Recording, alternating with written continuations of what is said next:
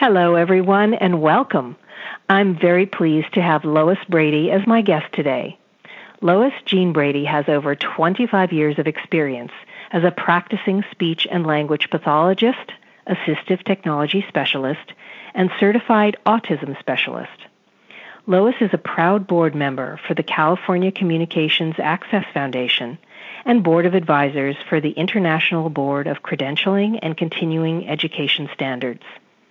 Her career accomplishments include winner of 3 autism hackathons, Benjamin Franklin Award for Apps for Autism, and an Ursula Award for Autism TV Today. In addition to Apps for Autism, she has co-authored Speech in Action and Speak, Move, Play, and Learn with children on the autism spectrum. She has authored 2 professional development courses on the topics of technology and animal-assisted therapy. Lois gives international presentations to both family members and fellow professionals at conventions and seminars on autism and technology. She is currently researching and developing engaging multisensory products to enhance communication, attention, social cognition, and quality of life for individuals with autism. Welcome, Lois, and thank you so much for joining me today to talk about the important work you're doing to help better the quality of life for those with special needs. Thank you, Gilda. It's a pleasure to be here. Thanks for inviting me. So to begin, please tell me, how did you get involved with technology and autism? Well, let's see. When I very first started working with autism decades ago, we didn't have technology, and it was very hard. We used a lot of flashcards, a lot of board games and things like that, and it seemed like we weren't really getting anywhere. And then we started using some technology, the big boxes like the Dynavoxes and the Prenti Romkey that you would see on the wheelchairs, and we started using those for our students with autism. And again, it was very difficult. Didn't seem to work really well. It worked minimally. And then mobile technology came out. And with that, I saw my students with autism literally start engaging, start learning, and was able to show you all those things that you knew was in their head and all those thoughts that you knew that they had. You were able now to see them. They were able to show you that they're thinking complicated thoughts. They're able to read. They're able to write. They're able to answer questions. And it was amazing. So I was not very techie at the time, but when I saw my students really light up and engage, at that moment I decided, well, I needed to also be techie because this was the key. And I've been searching technology, writing grants and trying to figure out the best keys from, that moment on when Steve Jobs stood up there and announced the first iPad 1.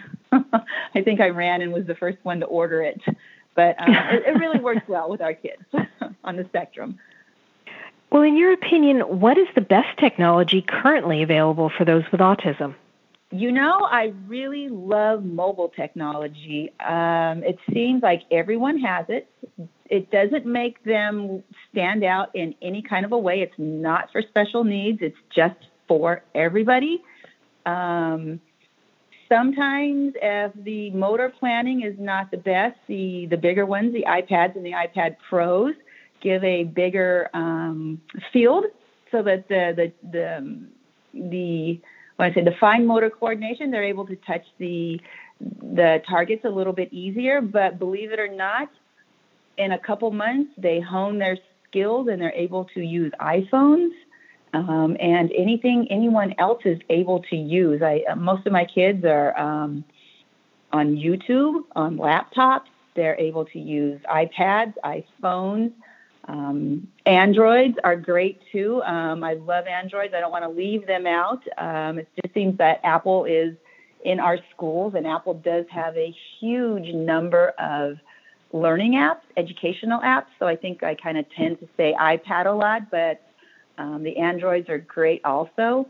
So I really love the mobile technology. Now, you have a wonderful app speaking of apps, by the name of Inner Voice that I saw demonstrated not long ago. What inspired you to create that app? Well, Gilda, again, when the iPads first got announced, I looked at them and I realized there was a couple apps on there that were educational, and I never knew one thing about apps prior to that. And I saw my students with autism go over and use a tracing app for about half an hour when we couldn't get this same student to pick up a pencil and try to form a letter. It was just so much that they would have a meltdown, but they would try for a half an hour on an app.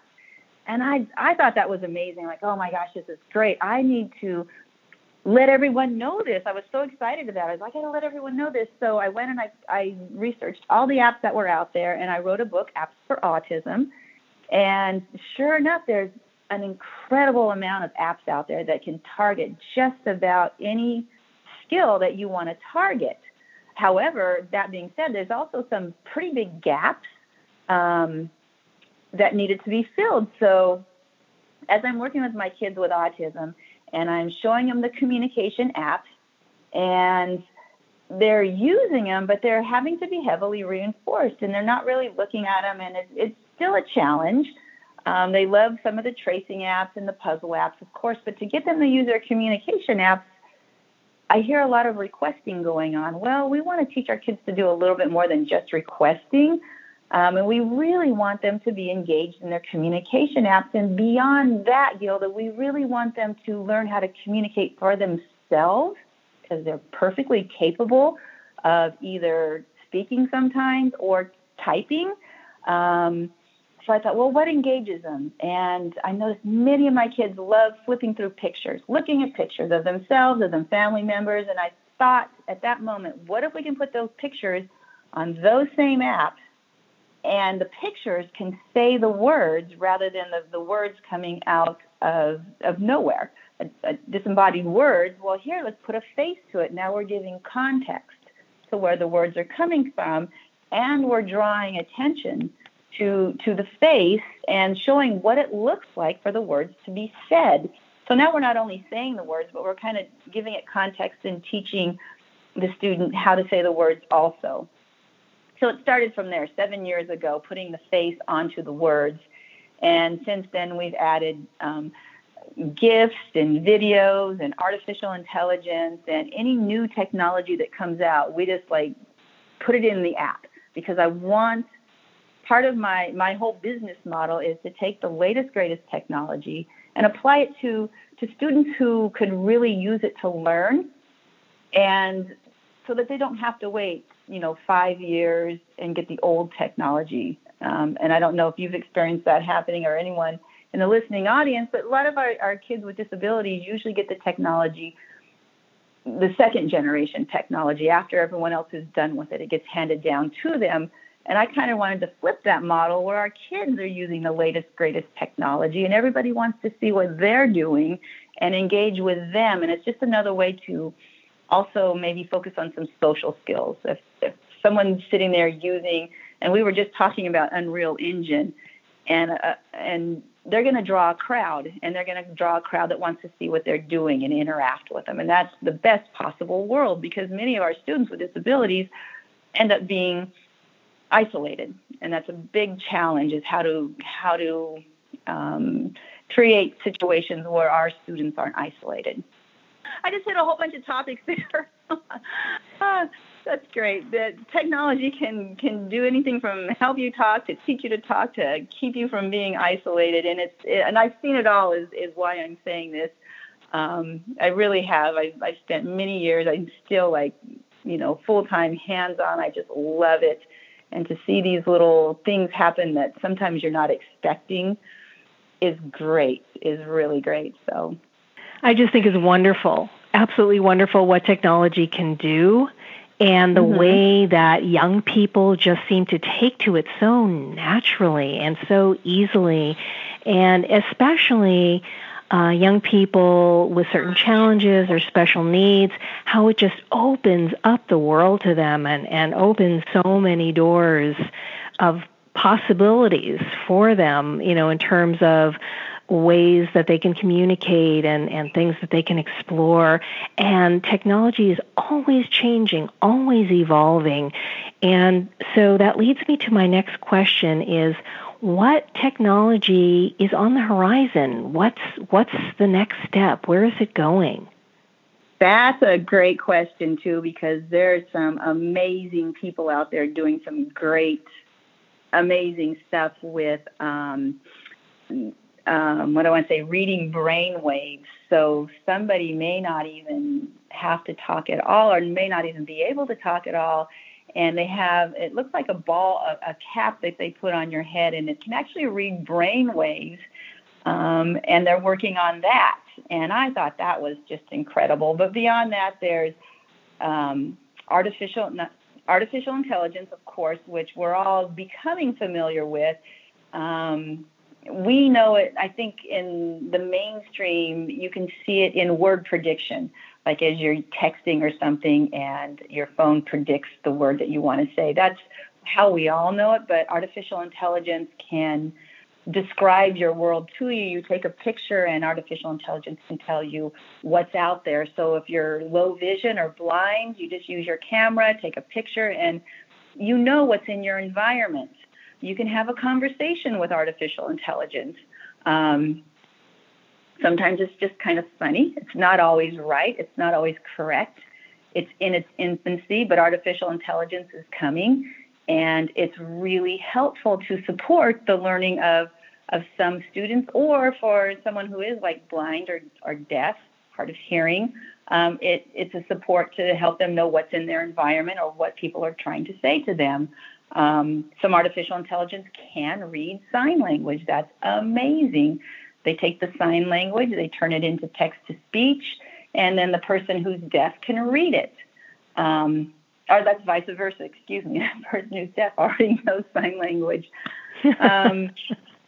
Beyond that, there's the virtual reality. A lot of folks are out there trying to teach some social skills in virtual reality, how to approach a police officer, how to get a job. So we're taking some virtual reality and we're putting in scenarios and situations and letting people work through it, learn some language of how to work through it. And then there's augmentative reality. So you're going through your environment and maybe the augmentative reality is helping you label things. That's useful for dyslexia. It's useful for autism or people just learning languages or learning a second language. So that's kind of on the forefront and very exciting.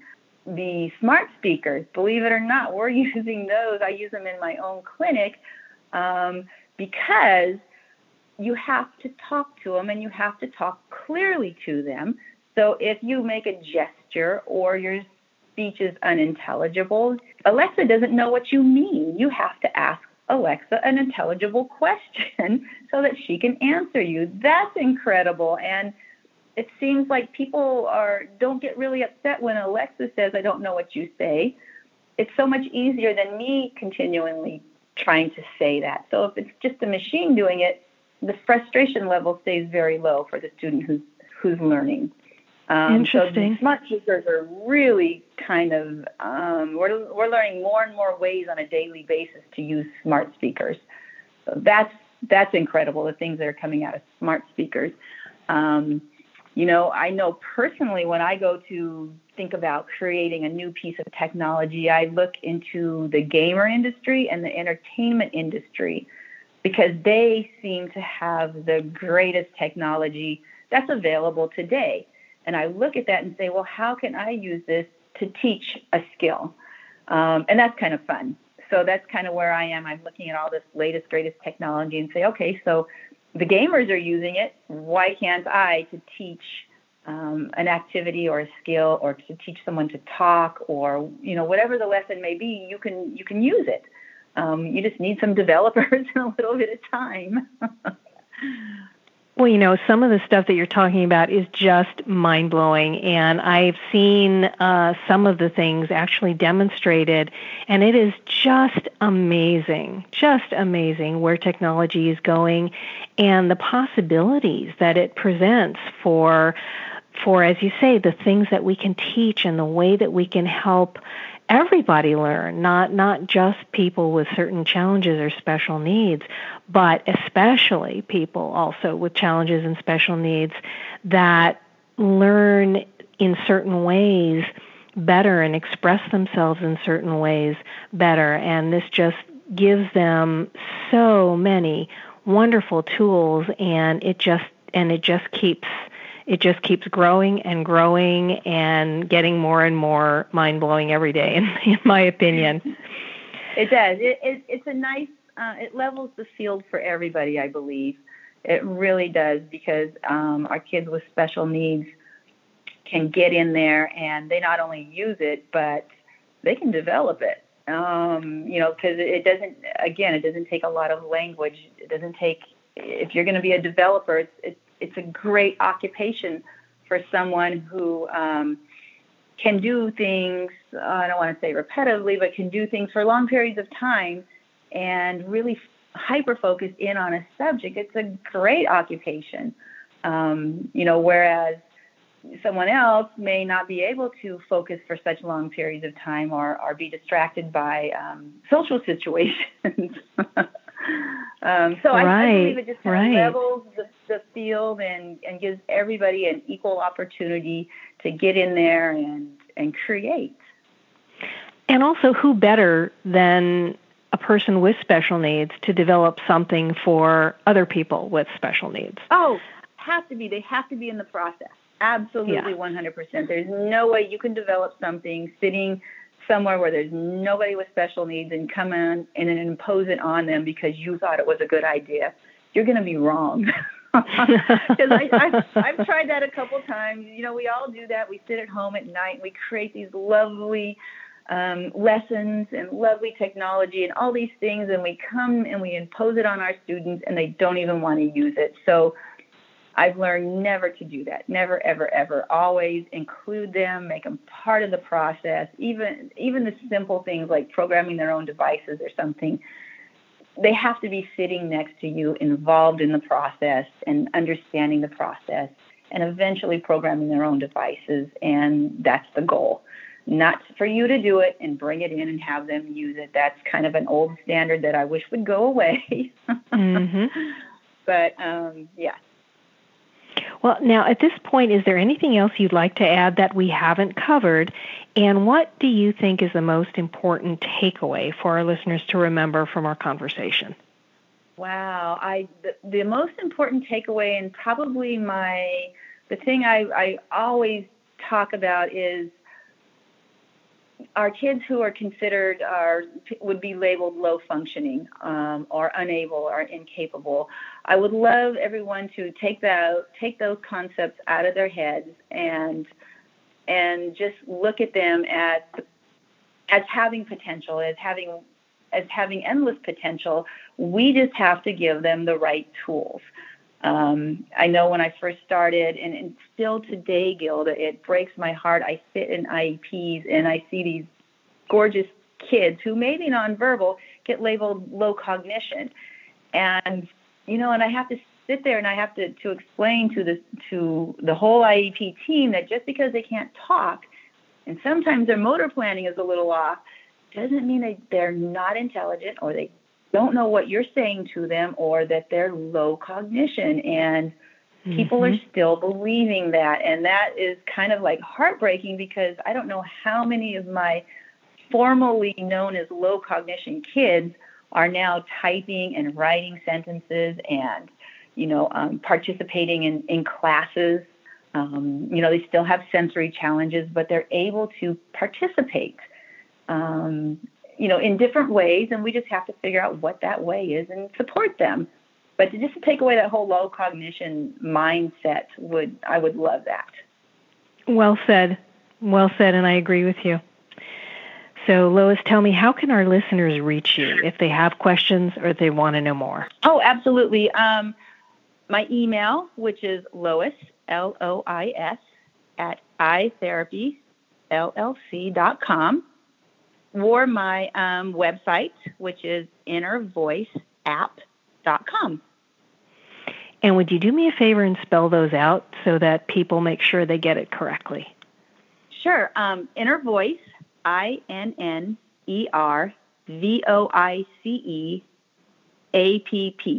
innervoiceapp.com. And again, it's Lois, Lois, at ITHERAPYLLC.com. Thank you, and thank you so much for your time and for sharing some wonderful information with us today. Well, thank you, Gilda, for having me. And if you'd like to hear any more on any very specific topics, it's covered kind of technology, a wide range, but I'm more than happy to come and talk on any very specific topics. So thank you for having me. Thank you, and you are welcome back anytime. I also want to thank our listeners for spending a part of their day with us. I'm Gilda Evans, reminding you to take care of yourself and that special person in your life.